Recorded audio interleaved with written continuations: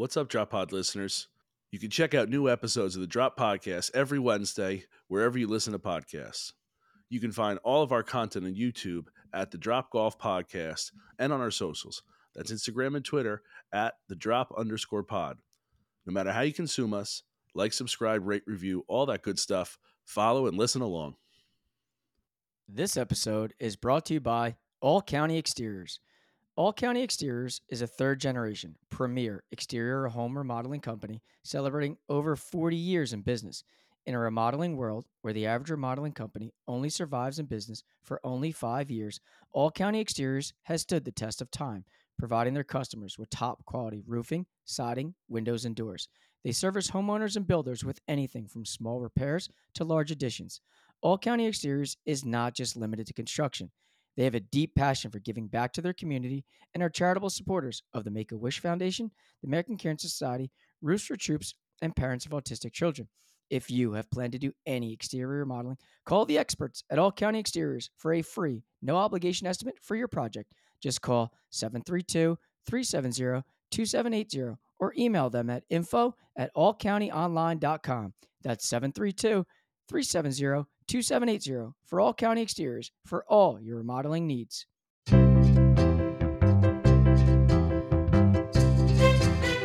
This is the Drop Podcast where we talk golfing in the Garden State. I'm Mike Poro, and this is Ryan Coulott. What's going on, Drop Pod people? How we doing out there? Hope you had a good week this week. Want to give you a little recap of what we got going on before we get into the episode. Today's Wednesday. Yesterday, Tuesday, episode 2, TPI Tuesday came out. Make sure you go check that out. That's a YouTube vehicle.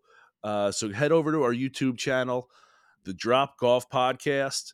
Go check that out. Again, I'm working with Dr. Mike. It's going to be all winter, helping me with flexibility, mobility, all that kind of stuff. So go check out that video. We're putting it out to you there. And we got this episode coming out on Wednesday here. Wednesday, the 20th. That's really all we got this week, guys. We got Christmas coming up. It's kind of the dead of winter here. We're a little dry this time of year, but we're good as far as like our content goes, as far as the stuff that we've done all year. It's tough to get out to the golf course in the Northeast here this time of year. So not a whole lot going on. But again, head over the YouTube channel, check out the TPI Tuesday, and you can go check out all the other videos. Go do some scrolling. We have stuff out from all year. Last week, I also put out 3 with me at Union League, so you can check that video out. I thought that was a great video, by the way. I do want to say, if you did not head over to the YouTube channel and check that out, I really didn't know what I was going to see when I watched that, because I see all the Ryan verses and the Mike verses, and I know how they typically go. You make a double bogey, I make a par. That's kind of how all these will go. Yes. But I was kind of curious to see how you put your voice into that, because I know I videoed them, and I know I was standing in some freaking tough spots, but I didn't know how you got your voice to get on that video. And listen, I'll tell you one thing that stood out so much to me in that video was the sky on the second or third hole where you drove the third hole. That third hole, that drive, the sky was all blue, the water's there, and then you pipe that down the middle. Yeah. Bro, that was a great drive with a great picture, great everything. I don't know. I looked at that. I probably rewound that a couple times because I just thought that little part of it was so good. Yeah. I wish that there was like a camera crew recording you during that, because as you said, like you were standing on that tee box, you were standing like on the backside of a dune, and another foot you're falling off, or if you slipped, you're done for. So it was the same thing on the second hole. And when you hit that drive into the right rough, I'm like basically in a little creek standing there like, Rod, just hit the ball. Let's go. Rod, just hit the ball. So yeah, I did keep it a kind of a secret from you. as to what I was doing, and I'll be honest, I'm glad you liked it because I didn't know what was going to be the result of it either. So I'm glad it came out, uh, well. I'm Yeah, I glad you thought it came liked out it. really well. Yeah. I did, because I'll be honest, when you told me the idea when we came there that day, it was like, oh, I kind of like that. 3 with me. It rhymes. It rolls right off your tongue. It was cool. I didn't know I was filming. Hold I on. didn't know I was Remember, it was filming on the originally very first hole. 9 with Rye. Yeah, it was. And that was a No, disaster. yeah. And then when you said to me on the very, very first hole at Union League, we're like dying to get out there. We're there. We're like, so we got the course to ourselves. You're like, yeah, I'm going to start on the first hole. I'm like, we're videoing right out of the chute. Mm-hmm. Like right out of the, you're like, yeah, we're going to video this. I'm like, oh my God, here we go. But yeah, listen, I thought it was really cool. So listen, I know Ryan says it a lot, but like, go subscribe to the YouTube channel, the Drop Golf Podcast. I know that, those numbers can obviously go up with the amount of followers that we have here on Spotify, Apple Podcasts, Instagram. So go click that little subscribe button. Yeah. So that was a blast, and again, maybe a little overzealous there, but yeah, I'm glad. I was very happy with the final product, and looking forward to making more. I think 3 with me is going to be something that we can do. I think it's a bigger undertaking than the Ryan versus for sure, but I think that's something that we're gonna going into 2024. I think that's something that we're gonna do a lot more of. Yeah, I just asked that we don't start on the very first hole.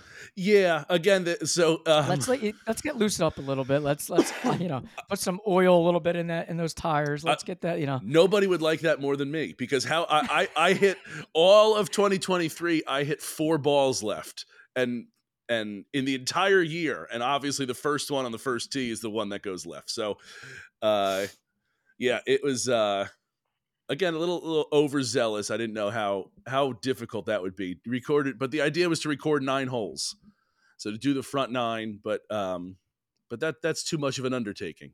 It's No, but I do think the 3 with me. I think it rolls off the tongue phenomenal. I said, and I think B, it's like it's a different thing. It's not the same thing that you and I have done. It's not Ryan verse or Mike verse where it's really just pick a hole.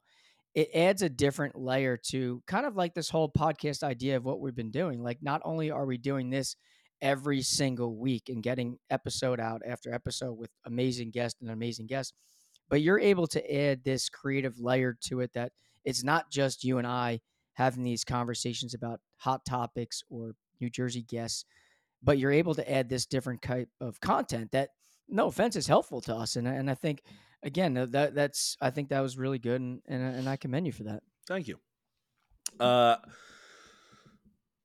So hopefully something we'll be doing a lot more of. So again, go over the YouTube page, the Drop Golf Podcast, and give that a watch. I do also think, let's Mike, let's lift up the curtain here and show it to him a little bit.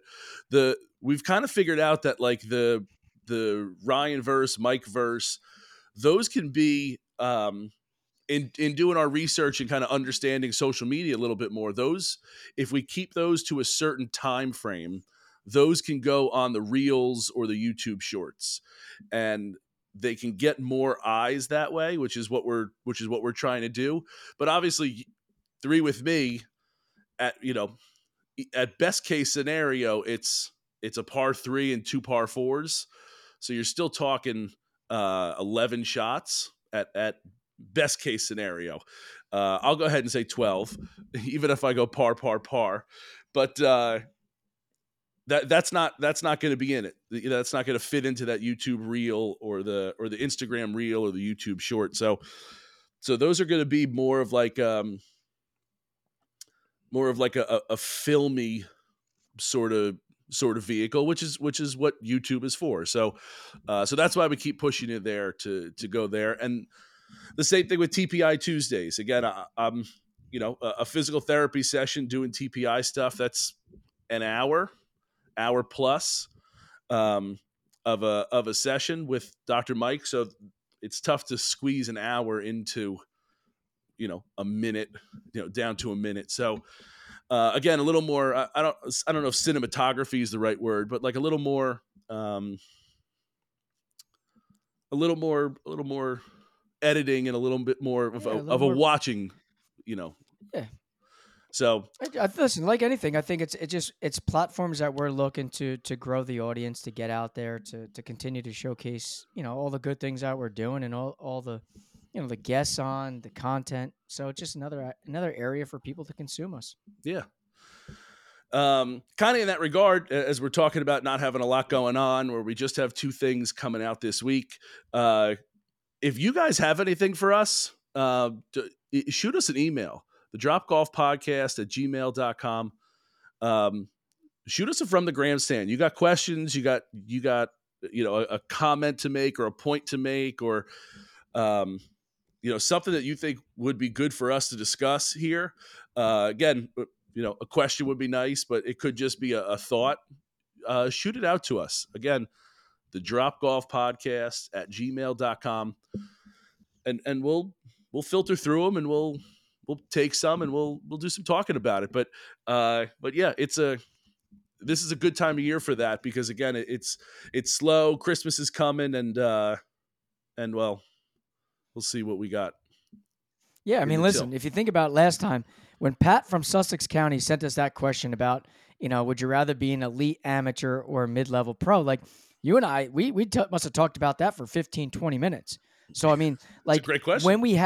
I know. So when we have the opportunity like this downtime, especially golfing here in the Garden State with it being so dry, like these are a great opportunity for the audience to shoot us some things, to us to digest, to debate, talk about, and add our input. Because I mean, now that everything going on in the golf world, whether it's Tiger this week at the PNC, or if it's Live, or now it's these NFL owners now looking to buy a piece of the PGA Tour with their little group, or it's Live and Rom, like whatever the case is, these are things that, like, it's our way to connect with you, the audience. So again, fire those our way. I love seeing them. I love debating them, and I especially love it when we're on different sides. Yeah. I do think, Mike, we're very similar in a lot of ways, and in some ways we're vastly different. I mean, again, take away the short, tall, ugly, handsome part of it, but and I won't say which one's which in that second one, I but think we know. It's okay. uh, I I do think that sometimes when we do get asked those, or when we do, even off camera, right? You and I talk about stuff, and it's like, yeah, 100%. That's how we see it, or when we see it the same way. It is more fun when we go opposite ways, and it's and kind of go the other way there. No doubt. So again, shoot us emails from the grandstand, the Drop Golf Podcast at gmail.com. So I mean, go ahead. we got to be talking about Tiger and the PNC. So yeah, I mean, let's get there. But I did want to shoot this out before we did. okay. So guys, over Christmas break, I'm heading down to Myrtle Beach. I'm going to visit my mom down there. If anyone's Sticks coming too. Sticks are always coming when I go down there. That's the reason I'm going down. Oh, I thought it was to see your mom. Such a Yeah. you know what? I thought you were gonna go see mom, and now Mama Kula. I know you listen. I know there's times you peek in. We might need to send you this clip. So actually, I've always give my mom like a jokingly hard time. She's not a big podcast person, so I don't know if I officially don't know if she's ever listened to an episode before last week.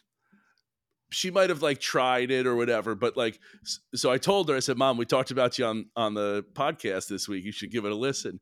So she gave it a listen last week, and she's like, oh, she did. She gave it a full listen. She listened to the whole episode last week. So, so yeah, maybe we'll send her this clip. But anyway, yes, it's to get away. It's to see Mom. Mom's doing the snowbird thing kind of up in New Jersey for part of the year, and then down south for another part.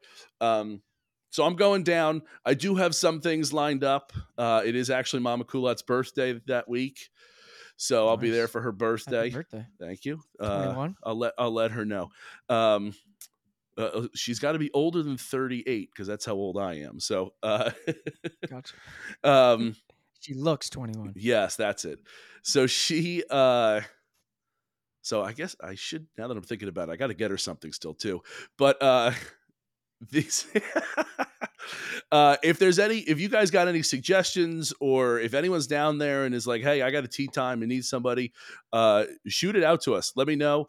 I'm looking to play. I'm looking for stuff to do. So if you got suggestions in the Myrtle Beach area, or any connections, I'm certainly looking to play. I got some things lined up, but again, open to more stuff. So hit me up, or hit us up. So I did just want to make that little PSA there, Mike, before we got into Tiger and the PNC Championship. My first thoughts, you ready? Mm-hmm. Charlie Woods is yoked up right now.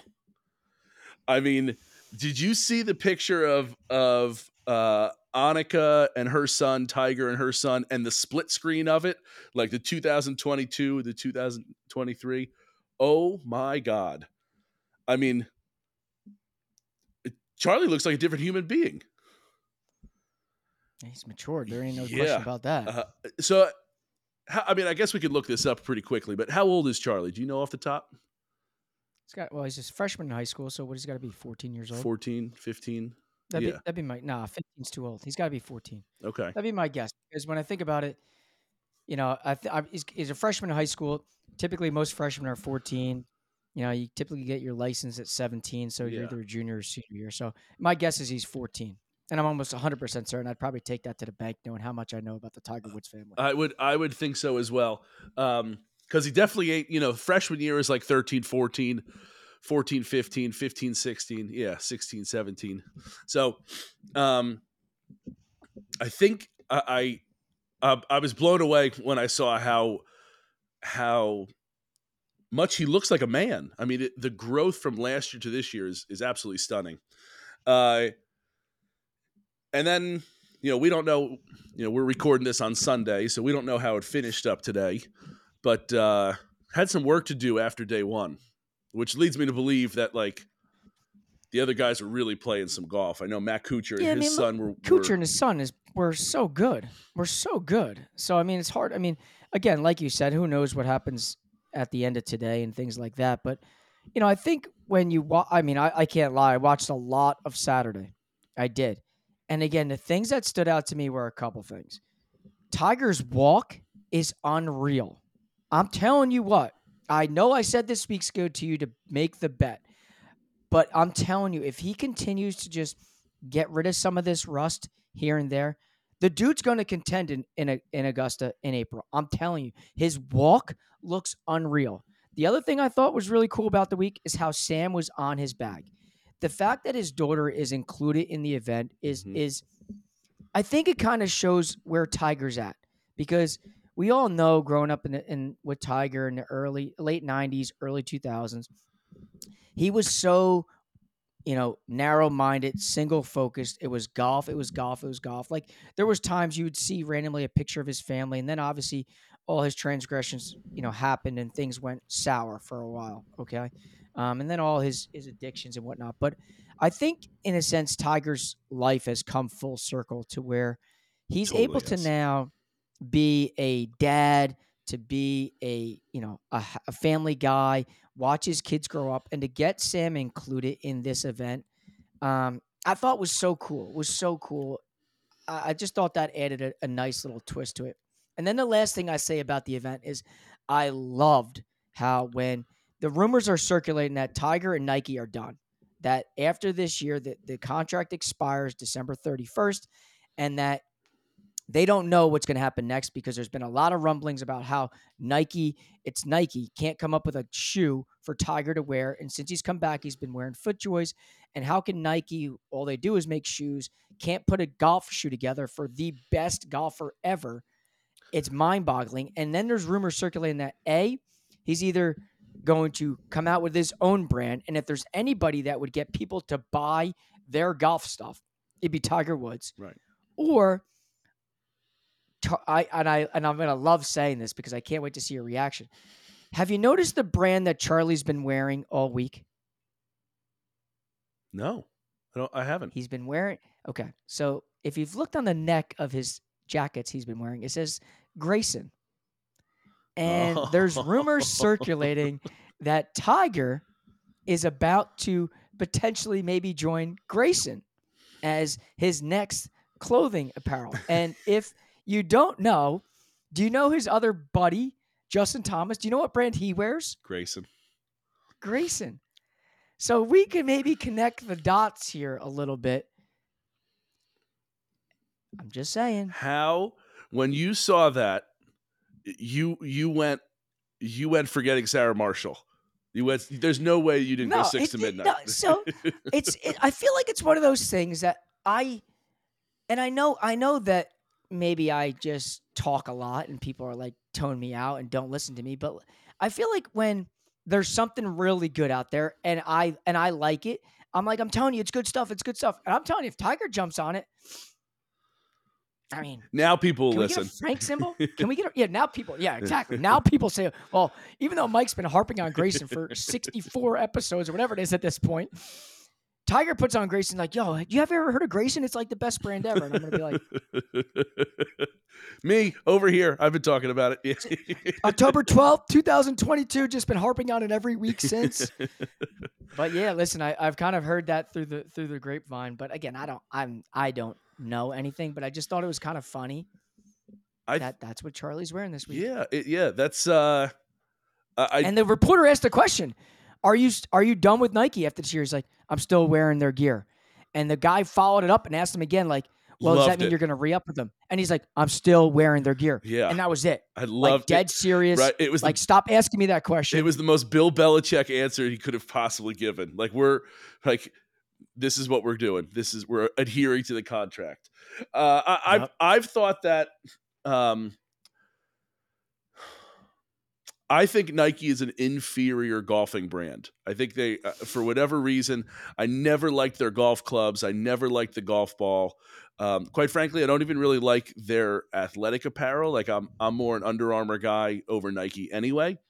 But the fact that they couldn't get Tiger a shoe, like, okay, maybe the clubs fit Tiger and he really likes that stuff, like, or whatever. That's all fine, well and good.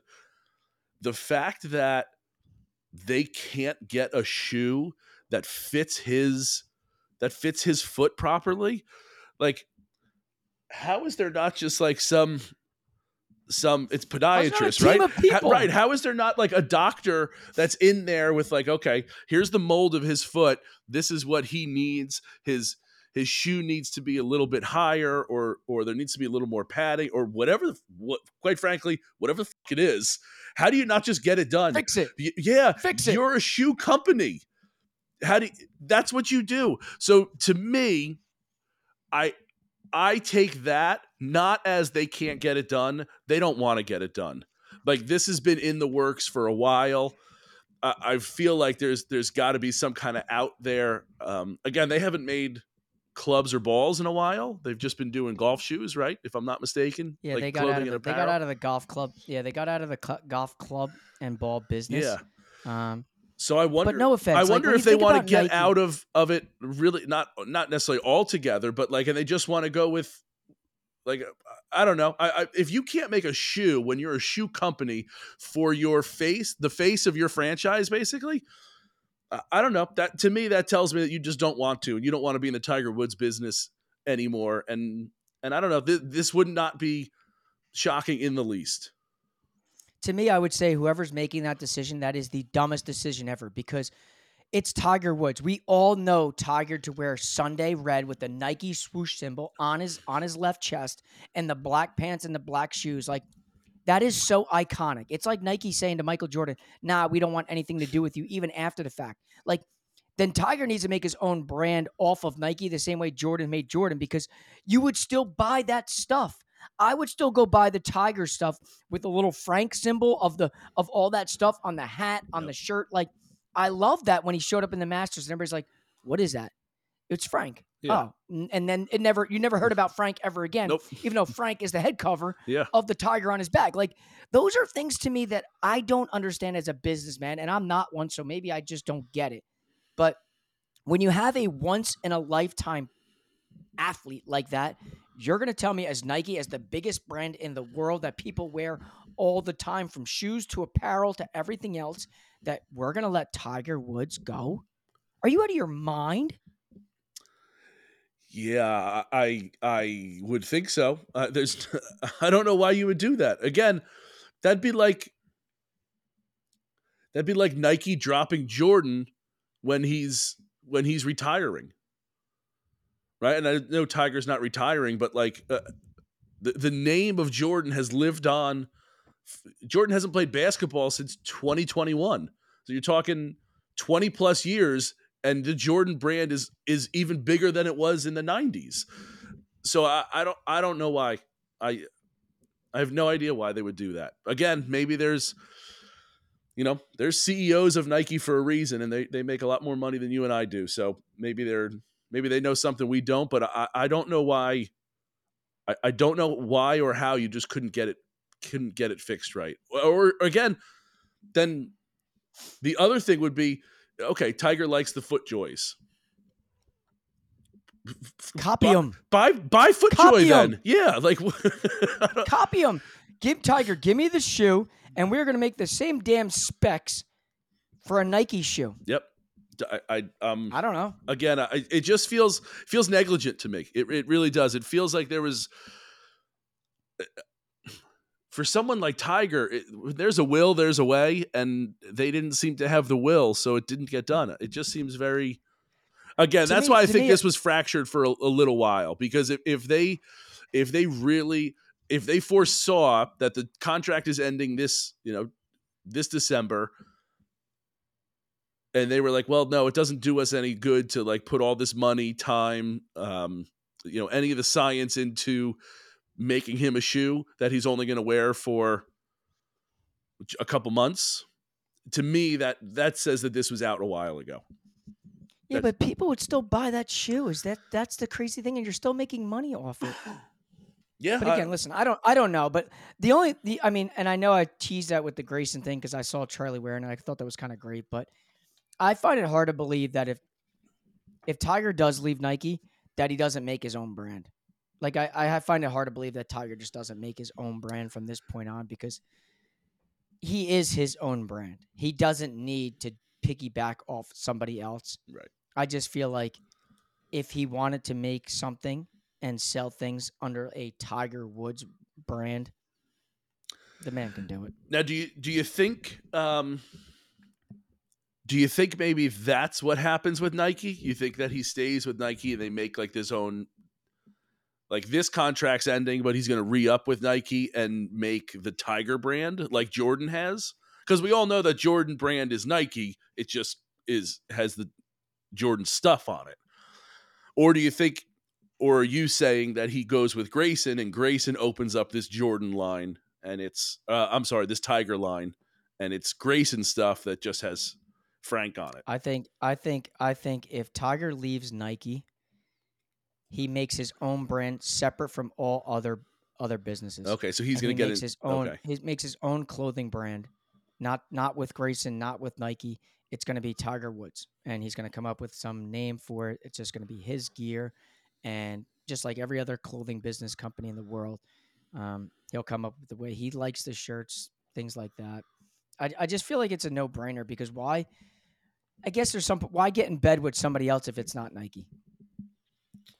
Well, because I think Under Armour's better, but yeah, but not when you've been with Nike since the early 90s, or mid 90s, whatever it's been. Like, it's, to me, like, they've stuck by him through some really, really rough times. Mm-hmm. And now the fact that the guy is looking better, he's feeling better, he's playing better, why would you even attempt to dump him now? He's coming back. He's playing. He's visual. He's out there. He's hitting a golf shot. The guy is huge. Like, I don't know why. I don't know, but listen. Yeah, it does have that feeling, right? We don't know, you and I don't know, we don't know anything that's going on behind the scenes there, but it does get that feeling that he's out, and why would you do that? Let's talk about the golf, though. I want to go back to what you said about his walk. He did look good on his walk. Now, again, I'd like to say it's only 2 days, and we only saw one day. It's not 4 rounds. uh, and we know it's not nearly as competitive, but he did look good walking. The surgery does seem to have worked, whatever this latest one was, but his gait looked good. He wasn't like last time we saw him limping around the Masters. He was very clearly hurting there. He does look good. He looks like he's got a nice little. There's no hitch in the giddy up at all. So yeah, he does And look he's good, and we know he's he's still got the hitting the skill. It's just, can he walk it? We've always said that. Everybody says that. That's not breaking news. There's people that are reporting that. That's not breaking by any means. But yeah, if he can walk, he can play, and it does look like he can walk. So, and if he can play, he can win. it's true. It's true. Did you take Tiger? What are Tiger's odds? Did you take Tiger for the Masters yet? I don't gamble, but I have no idea what they are. Haven't looked, but I've been trying to help my friend, aka you, win a few extra bucks. So I don't want to play the "I told you so" game come mid-April. So, all right. So that's gonna be it for Mike and I. We're gonna send you to an interview that we did with Jennipher Satterly. For those of you that don't know who Jen is, she is a golf course landscape painter. I did say that she is a golf course landscaper in the interview, which she corrected me, which I was glad. She paints golf course landscapes. She's commissioned by Pebble Beach, so she's the only one who's legally allowed to paint Pebble Beach, St. Andrews. She's been commissioned by dozens of other super famous golf courses, and they're amazing. They are beautiful paintings. It was really cool to get to talk to her and hear about her process. And she's a Jersey girl through and through. We talked about her time down here in my neck of the woods at Sun Eagles with her grandfather. So it was really, really cool getting to chat it up with her and hearing her story, again, her process, how she got into this. It's a very interesting, very niche part of art or in the golf world. It's just another different angle that she's doing, and it was super, super cool. And just the absolute nicest lady that I've ever talked to. I mean, just it was just a doll. I mean, she was really a whole lot of fun to talk to, and again, hear all that she had to say. So here's our interview with Jennipher Satterly. Enjoy.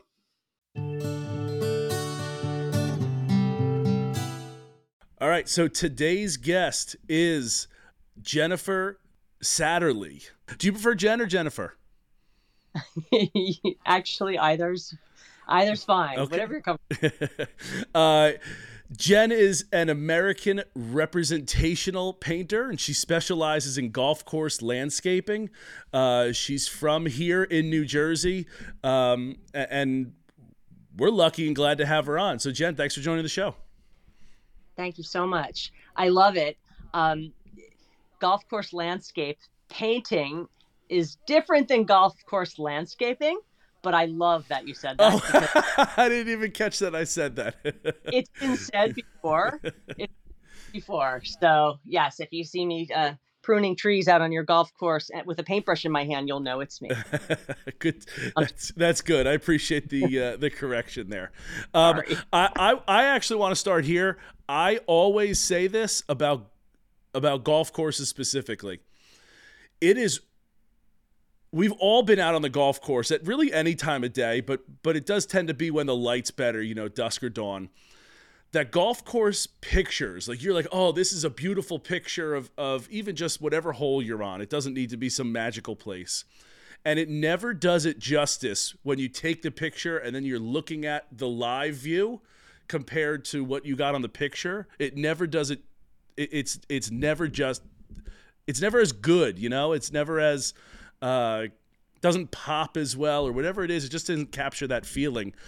But when I look at your paintings, I do get that feeling. I think you do capture that essence of the time that's out there. How do you do that? Oh, I don't know. You're right. I figured I'd start with the hardest question first. How do you capture essence in your paintings? No, I mean, that's what painting is for. That's why painting is still relevant. It's there's lots of reasons for making art, period. There's lots of reasons for making paintings, but I think within the genre of golf and its history, there is an opportunity to capture those feelings of, human experience when you're out there. You can do that with paint. But when you're taking single shots, think of it, it's like putting your head into a vice. It's stuck there, right? You hit the button, and that's one angle, it's one moment. It doesn't capture how it feels all the way around, however many degrees you're willing to turn your head, right? Like it's right, yeah, the whole experience. So, that's kind of what makes it valuable and makes it special, is to be able to do that with paint, because you can't do it with a photograph. Yeah, it's one of the things that, like, as I was going through my research and looking up all your stuff and all the work that you've done, I couldn't help but think that as I'm looking there, like that, you see all these pictures that people post and you're like, wow, that must be a beautiful sight, but it really is just like a nice photo. But it misses that like feeling. It as the kids say, it didn't hit, and then I look at your stuff and it does. I get the feeling of standing on the tee box at Pebble Beach and seeing the waves crash behind. I can envision that more in my mind. I don't know what you were able to capture, something that moved me, quite frankly, as I was looking at the paintings. Oh, I love that. Well, thank you. Yeah. So again, that was the one thing that I was I really wanted to know. I was really interested in that. But let's go back to the beginning, I guess. You're super talented at both painting and, I assume, passionate about golf as well. How did you get to where you are now? How did you come down this path of molding both of these talents? Well, it wasn't planned, for sure. I think it found me ultimately. I started painting. Well, I started making art, as a little kid.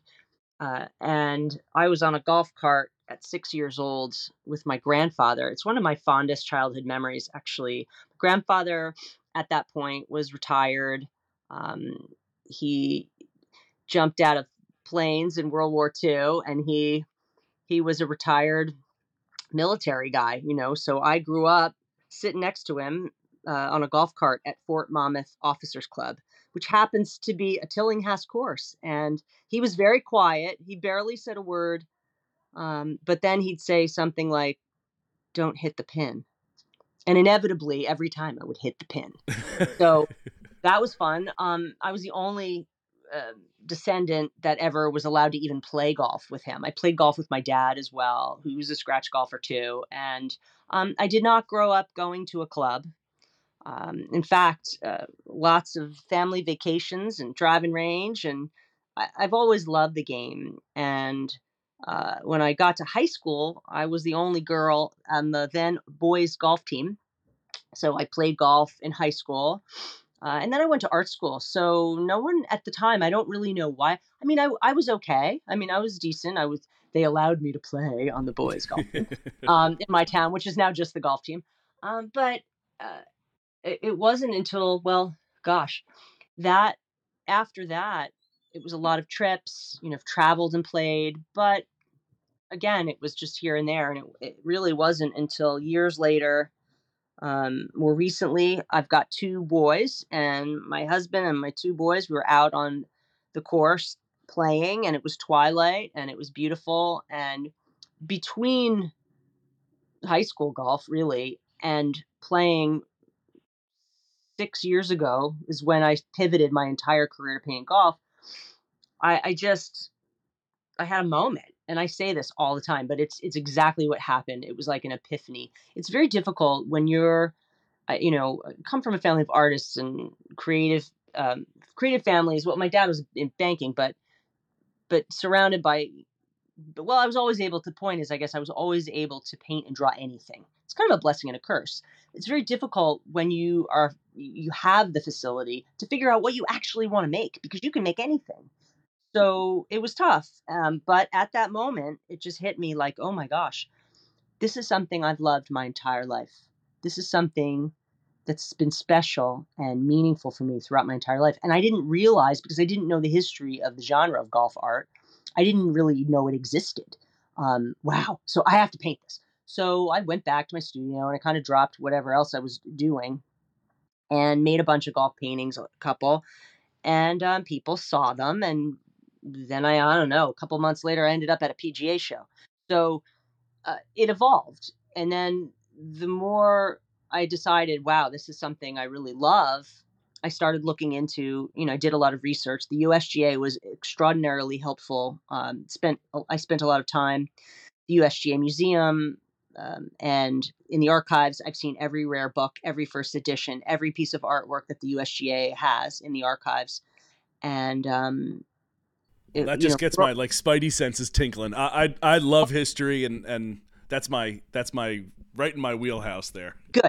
You can relate. I was fully nerding out. Yeah. And it's not an easy path. I mean, I did go to graduate school. I believe I'm the only artist on the globe in the world that has a Master of Fine Arts in painting that paints exclusively in the genre of golf. There are others that have been to college, but I don't know anyone with an MFA that actually does this. And to go a step further, there are very few people that do this exclusively anyway. So it was, I don't know, it's scary to do something where you have a successful career and I was having solo shows and painting other things and doing a lot of private commissions. I'm a trained portrait painter too. It was a crazy move. And, but that said, I look back and every day there's always something that happens that I look back and I think, oh my gosh, like, why did I go to graduate school in Scotland? Or why did I have all these other experiences. I'm a junkie for history. I love classical architecture. I was doing all this other work that's led me to do what I'm doing now.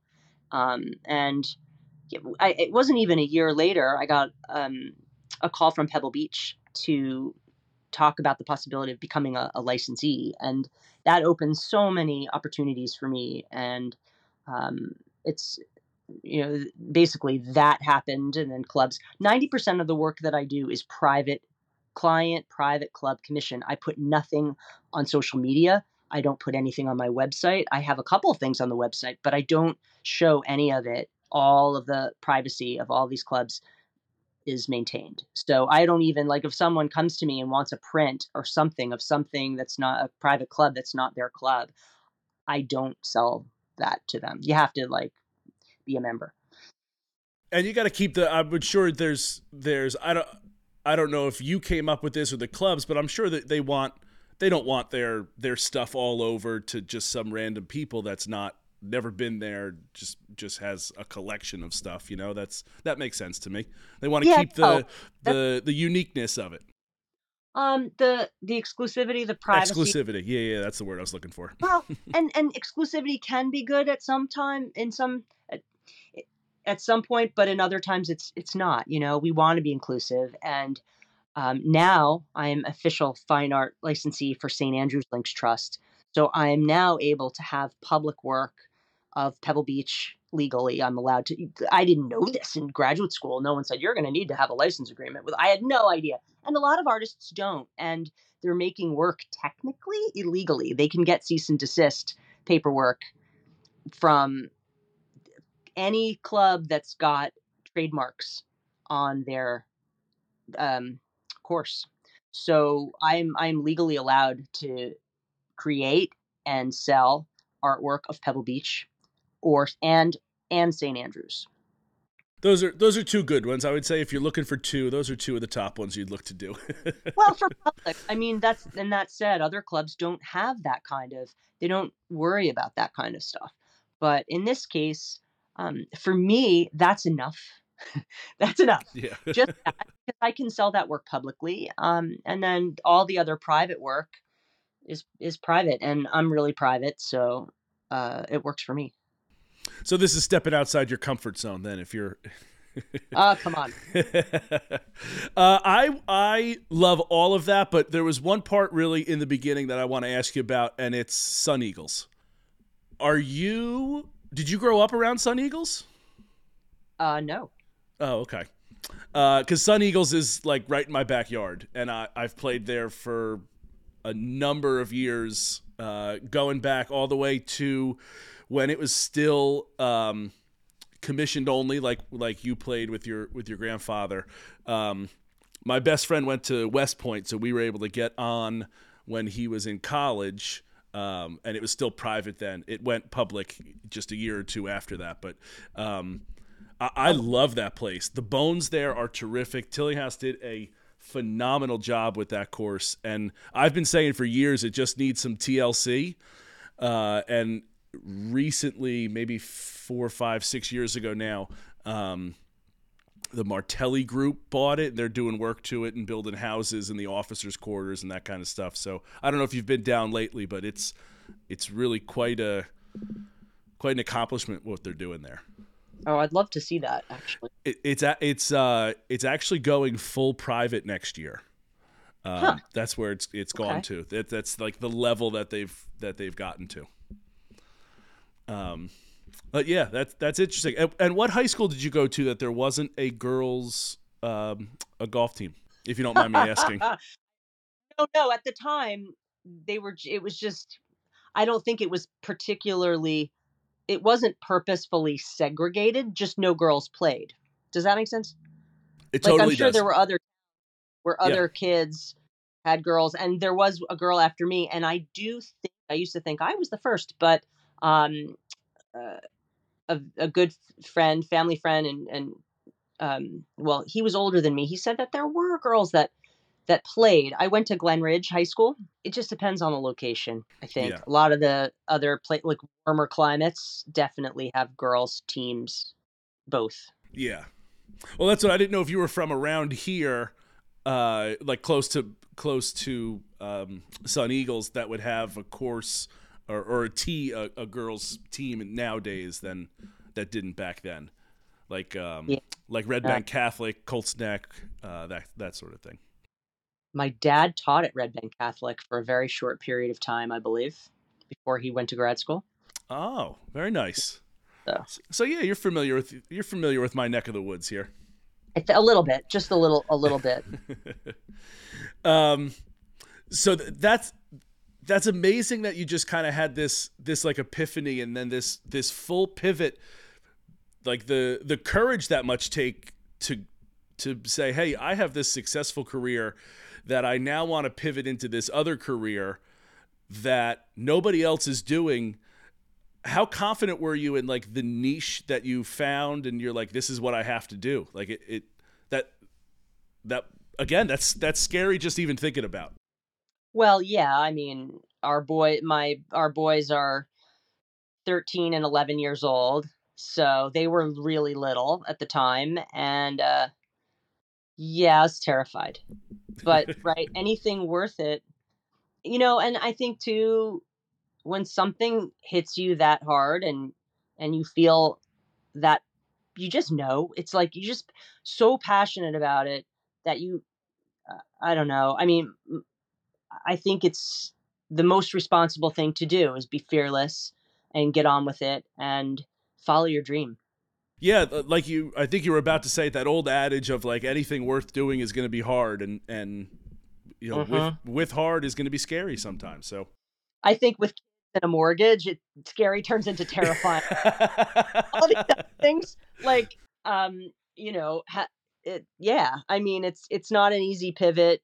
But that said, too, it's opened up so many opportunities, and even this summer, bringing the boys to Pebble Beach for the U.S. Women's Open and having them experience the magic of seeing what all those women were so psyched to play and be there. It was so special for everyone on so many levels. The first time in history that the U.S. Women's Open's at Pebble Beach, and Mom made the official commemorative painting, and Mom was signing posters.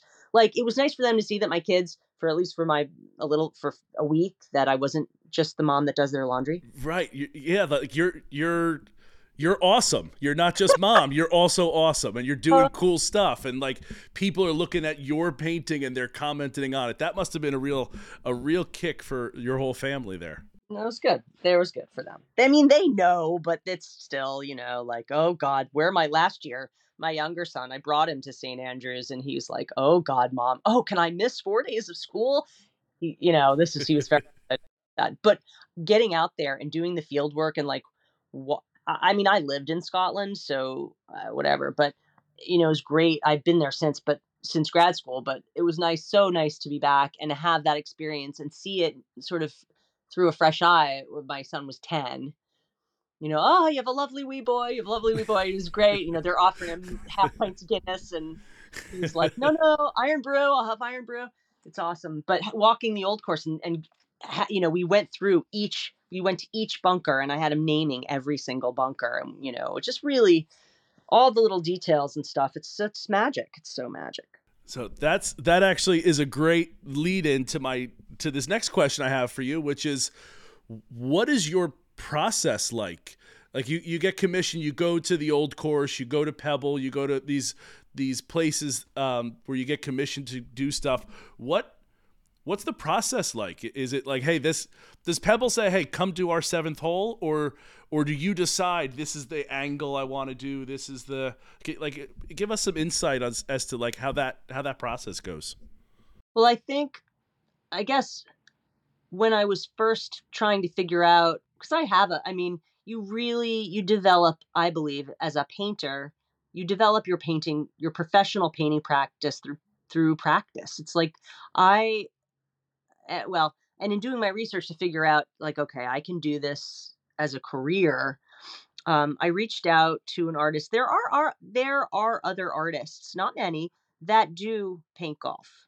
They have their painting practice and specific rules. And I reached out to the artist, Linda Harto, who is she's just a lovely woman, so kind.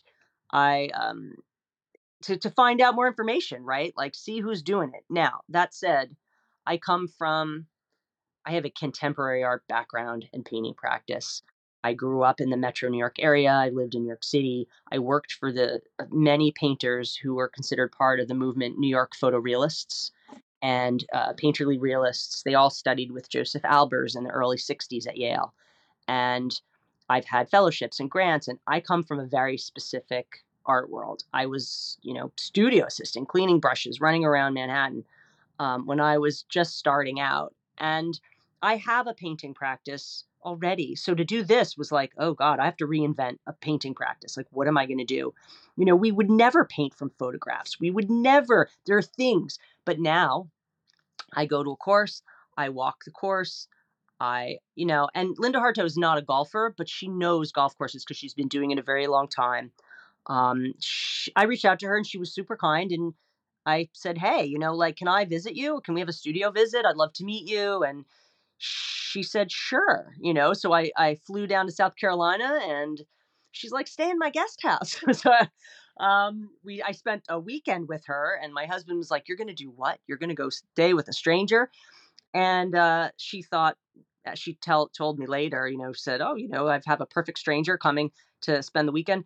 But it was like we were friends in another life or something. Like, I feel like she's family, and she was very generous in sharing her practice. So I've used bits from what she does, and times have changed. Her practice is what it is.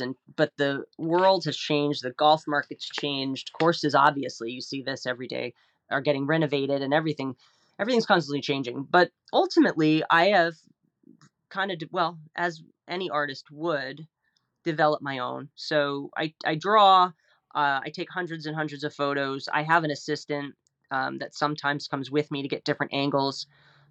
And it depends on the course. You need to spend usually a few days doing the field work. I mean, that's the ideal way to do it. Take a bunch of pictures, go back, make a composition, use the best imagery to jog your memory. Now, as a lifelong golfer, I can walk a course and I'll know, okay, well, this is where I would take my approach shot, or this is how I would use a 7-iron here, or I think about it in a different way. Not all people painting golf have that vantage point. Right. That's got to be a So huge that's where I advantage, feel right? like, oh my gosh, like Yeah. it is. Well, it is me because I nerd out and I like to have all of the details. I like to know, for me, it's very much about how you feel. And how do you feel when you're going to look at it? How does the viewer feel as a golfer?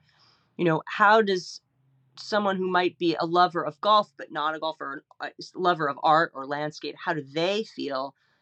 I mean, it's all about feel, and golf is all about feel, right? You feel your shot. I find the process of painting, my painting practice, and my golf practice, they're they're both meditative for me. They're intertwined. Like I could just putt for hours and just practice. I could go to the driving range and I could do all different shots with all different clubs, not necessarily any particular order, but for me, it's so meditative, and I find that fascinating. Like just that I can do either. I mean, making the work. So anyway, you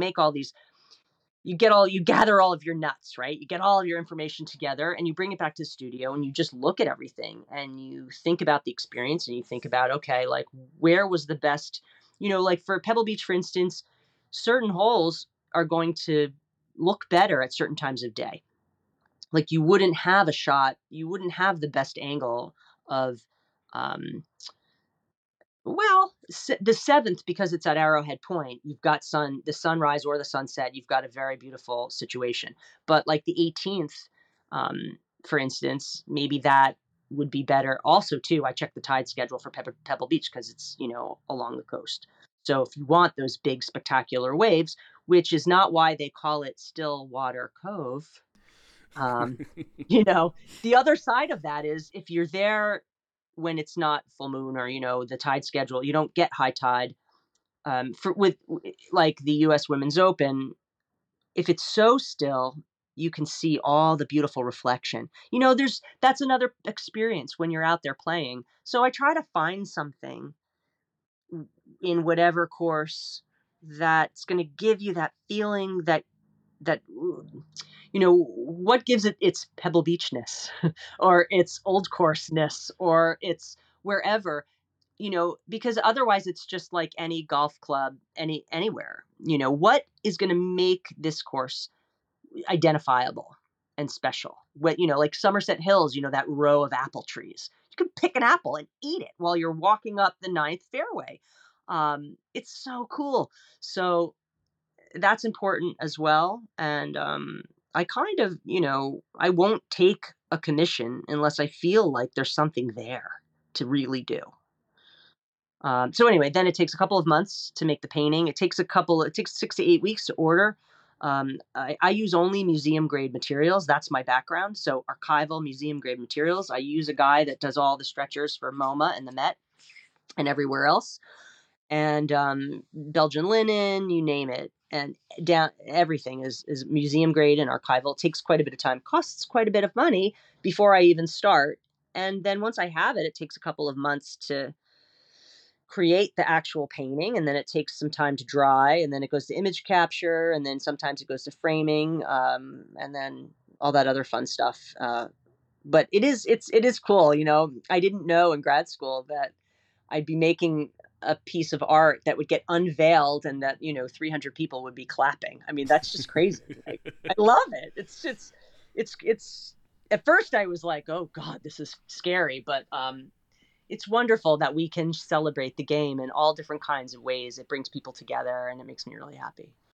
But yeah, I just, that whole thing just is, there's so much that's so fascinating, from like the nerdy history things to even like the little, like you talked about how that cove, sometimes it's got the waves, sometimes it's flat and you can see the reflection of stuff like that. Even thinking about that, there's so many little details that I don't think the normal person would understand, but then when they see it in a painting, you, like I said to start, you bring it to life, and that you do such a great job with it. It's really it's really impressive for sure. Is the process the same wherever you go, or do you find that now obviously like you go to Pebble, right? You're looking at the tide schedules, and you go to Somerset Hills, you don't have to worry about the tides. But is there some place that you go, like, does it matter the level of the course, or is it the same every time? Just like I'd imagine, again, like a putting stroke. Like, hey, I got this 8-inch putt. My motion, my warm up is the same, whether it's a 8-inch putt, 10-foot putt, whatever the case is. We're doing the same thing. Well, I'm sure you can relate to this. I can certainly. Your putt, your timing, your tempo can all be spot on, and you might have that practiced, down to a science. But then you get to a course where they've just rolled the greens and your putt goes flying. So, I've come to learn, and this has really been quite a short, I've been painting my whole life. Professionally, entire professional career of creating artwork. So from a technical standpoint, it's the painting, but golf painting and the experience of this field work, is not new, but I've been doing it for now 6 years. And what I have come to learn is that every different course has its own unique palette, its own voice. And I feel like, unlike I say this, I'm not a hippie, but I love hippies. Um, but it's my job to sort of be the vehicle or the means to pull that out, because I can see right away, like, oh, this is clearly, I know the signature hole. It's like looking at a menu and in a restaurant you've never been to before, and finding that thing on the menu that they're known for. Like, what is that going to be? It's like a game. It's kind of like a game, like a puzzle. So um, there's always, every course will have its own unique thing, and it's not about me. It's about finding what that special thing is, and then I can help make sure the composition is beautiful and that the scale and proportion of the actual piece goes in the right location. And that's where my um, other background, for years I worked with classical architects, interior designers, based out of Manhattan. I worked for Ralph Lauren Home Collection for years, as well. I can very easily, and it's funny, I don't know how this happened, but clubs ask me, well, where do you see this going? How do you see this? And at first I was like, what? Why are they asking me? They just met me. But I get it. And I'm very confidently can say, yeah, this is the right composition for this space, and this is the right proportion, and this is the style of frame it should have. And I can, this is the 5-year-old saying, I know. I was such a little know-it-all. I probably would have been irritated by my 5-year-old self. I know. Oh, I knew that already. I know. But all these years of all this experience, I feel like I can really, it's been fun, and I don't advertise. Clubs call me, they've heard and they know that I'm going to respect their privacy, and it's all private. And the more private I am, the more calls I get. Yeah, but which is weird. Talking about the exclusivity of something like that's, the upper echelon clubs, that's what they want. So that's they trust that they're getting that with you, and that's a huge building that trust. If you come into them and that trust has already been built, then I'm sure they trust you on so many other things, because that's the thing that they're looking for. Yeah, I mean, that's awesome, but at the same time, I feel like art should be accessible to everyone. And I've always felt that way. So this whole exclusivity thing is not necessarily something that I've ever championed. I've always felt like anybody should be able to experience, everybody equally should be able to experience art. Whether you're a golfer or not, it should be a beautiful thing to just see, to look at. And, we're human. It's not a screen. It's wonderful. There's texture. There's a physical texture to a painting, and there's gestures in the strokes, and it's juicy, and we're human. So I love the idea of making public art, and I'm trying to work on all that right now. It's not a secret anymore. I've just told you, but art that's accessible to everyone. You don't need to be in the upper echelon at a private club to necessarily afford to have it. You can experience it. publicly. Well, once it becomes public, you let us know, and I'm sure that Mike and I are going to have a couple in our houses somewhere. Oh, I love it. Well, no, I mean the Pebble work. We have actually. There's a lot of work right now. There is one shop that has been supportive since the beginning. For me, the only shop that sells my work. They're located at Pebble Beach. It's called Golf Links to the Past. They're right across from the front door of the lodge at Pebble. And the manager, Chris Little, he's a lovely chap. He's the grandson of the famous Lawson Little, and he's a very smart guy, and he knows lots about golf history. And they sell my work, so originals. They sell prints, and they also, I mean, people can contact me, contact my studio, and set up commissions and all that fun stuff. But Golf Links to the Past sells my work. So you can buy it actually sometimes. Sometimes when it's available. Yeah. We're working on a website and I don't know. I can't. That's where I get lost. Well, Jenna, I had cut you off in the beginning about you had some kind of surprise or something to tell me. What was that? Well, I had been doing some homework on you guys, and I love what you do, and I think it's probably not a podcast interview time, but a conversation over pints and around. Hopefully, you guys will come and play Glen Ridge at some point. But I was looking at the picture, the little digital picture of the caricatures of you guys with your map and your little collection of balls on the back wall and the whole thing.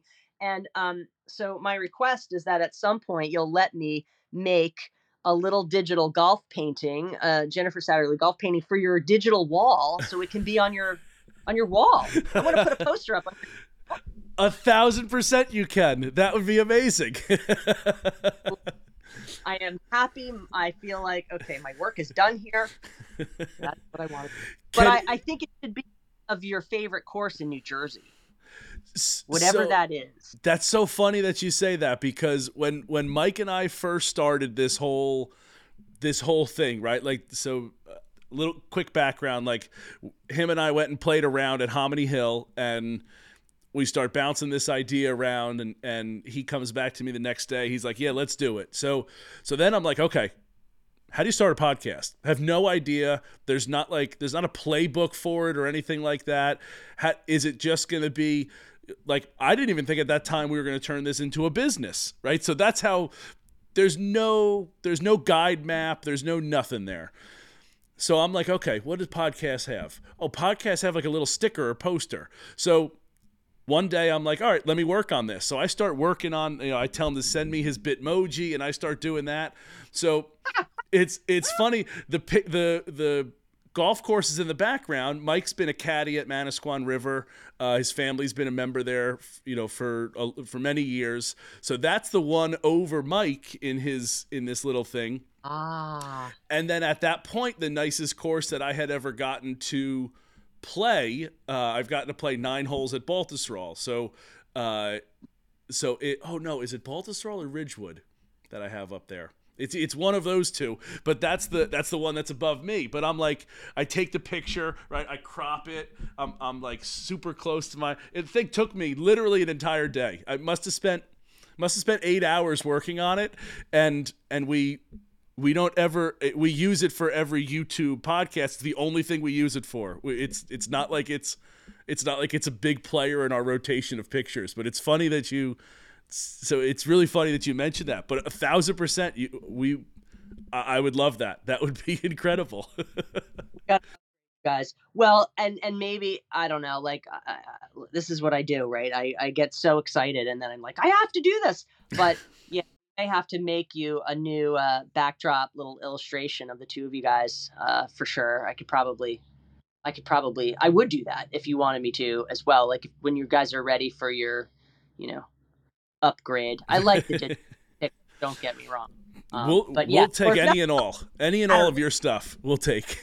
We'll put, I don't know, right? Like, you should be allowed. I don't know. I could probably work on that too. Whatever courses if they needed approval, maybe they would let us do a little digital rendering of Yeah. Jersey. Oh, yeah. Oh, That was it. That was my silly. That was so cool. Yeah, thank you. That'd be great. That'd be great. Jen, you started to say where people can find you. Where can we find you? What's your Instagram, website? What's all that kind of stuff that people can go check your stuff out? According to my 11-year-old, I'm an Instagram noob. I do have Instagram, but I keep it very, very light. It's JS Golf Landscapes is the Instagram, and my website is jennifersatterly.com. And then in 2024, there will be jennifersatterlyshop.com. So right now, there will never be an e-commerce component on my actual fine art website, but there will be soon to come, Jennipher Satterly Shop. In the meantime, Golf Links to the Past at Pebble Beach, they have a website as well. You have to call them or mosey in the next time you're playing around at Pebble.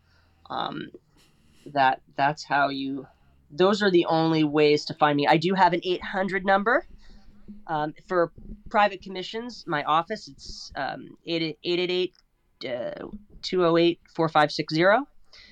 And I do want to share a little bit about the New Jersey Golf Foundation with you guys as well. I think it's a really good. Absolutely. Yeah. It's a great cause.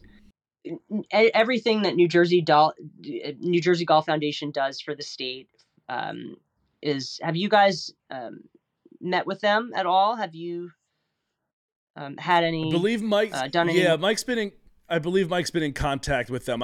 We haven't done anything specifically. I don't believe. I hope I'm not forgetting something, but okay. But no, nothing not to put you on the specifically spot. with them. Okay. Well, I've had the really the good fortune and the privilege of being on the board of trustees for the last 3 years.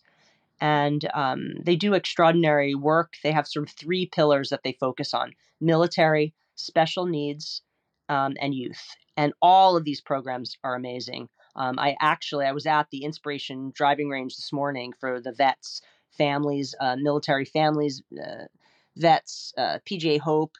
We're working on a project to create a memorial, and it's almost completely in development, but on the website, you can actually go on the website and donate for this particular Inspiration driving range. They're going to have, there's 4 different sizes of bricks, and they're making a path. So if you have, everyone's got some military contact. For me, certainly it's my grandfather. It's such a great thing to do for the vets. It's really important, and you can donate individually for, I guess you can put different. They can laser into a brick, so you can memorialize. You can remember a loved one, or family member, friend, or you can just put your club logo on a. Donate and have a logo put on a brick as well. So I love that. I think it's a really good cause. And I love that, I'm able to spread the word on that one. Yeah, absolutely.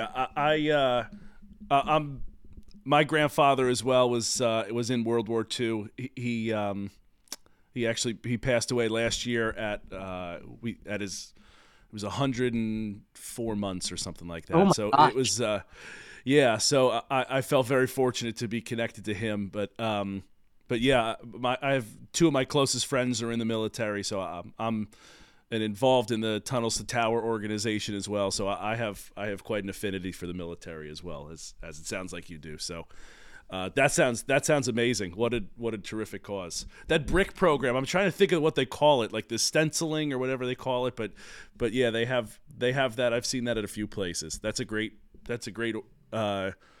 And is that njfoundation.org and njgolffoundation.org? Yes. Do you know the website there? njgolffoundation.org, and there's a click button for donate, and I like the idea. Like, you can have a laser engrave the names, in memory of your friends or in memory of your grandfather on a brick, either 4x8, like a classic brick. It looks like the vet hospital that's right there in Lyons, New Jersey, or an 8x8, and you can have your club logo laser engraved into this brick, and it's going to be a pathway that goes around this monument with some flags, with all the different the American flag. There's going to be, each division of the military and represented and stuff like that. There's also the special needs component. They work with kids with all different types of special needs at this inspiration driving range as well. So yeah, no, it's a really good cause. I love it, and I'm just grateful that I can be involved in my own way. See, the older you get, I keep getting more proud Jersey. What can I say?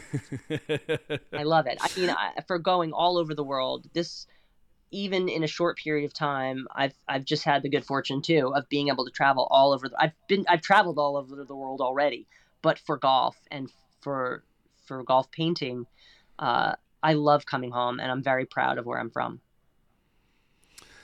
Yeah, that's incredible. Well, I just think that's such an awesome cause. I don't even have the words to, like, those 3 pillars. There, you can't find 3 better causes for those kind of pillars, and that's great. And yeah, this has been awesome, Jen. I really appreciate you coming on. I could bombard you for hours and hours with questions on on stuff that you've done or been to or just anything. I personally, I find painting like the most fascinating thing. I can barely draw a stick figure, so it's really, when I see art, I don't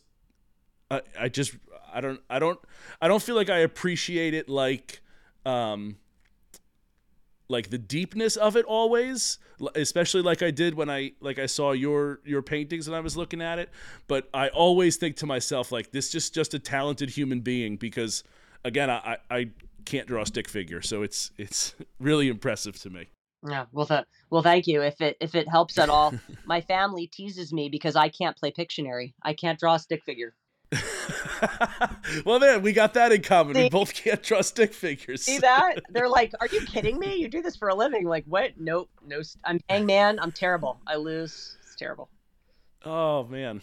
Well, Jen, thank you so much for coming on. Really appreciate it. Go check out her stuff if anybody's interested. NewJerseyGolfFoundation.org, another place to check out. Jen, thank you so much for coming on. This was amazing. Sure appreciate it, Ryan. Thank you so much. Thank you. Take care. Name a better feeling than buying something you know you can take and wear anywhere. Money spent on quality products is money well spent, even more so when you can rock that purchase just about anywhere. Why would you spend a fortune on clothes you'll only wear on the golf course when you can buy gear that's just as nice at home, at a holiday party, or work event, yet comfy enough it doubles as loungewear? Obviously, we'd all love to be playing 36 holes every weekend of the year, but just because you have to sneak in a quick 9 before work doesn't mean you need a change of clothes. As winter closes in, check out the new festive hoodies and beanies to fight off the chill at www.swannies.co and use code THEDROP25 for 25% off. Swannies is your go-to from work to golf and everything in between.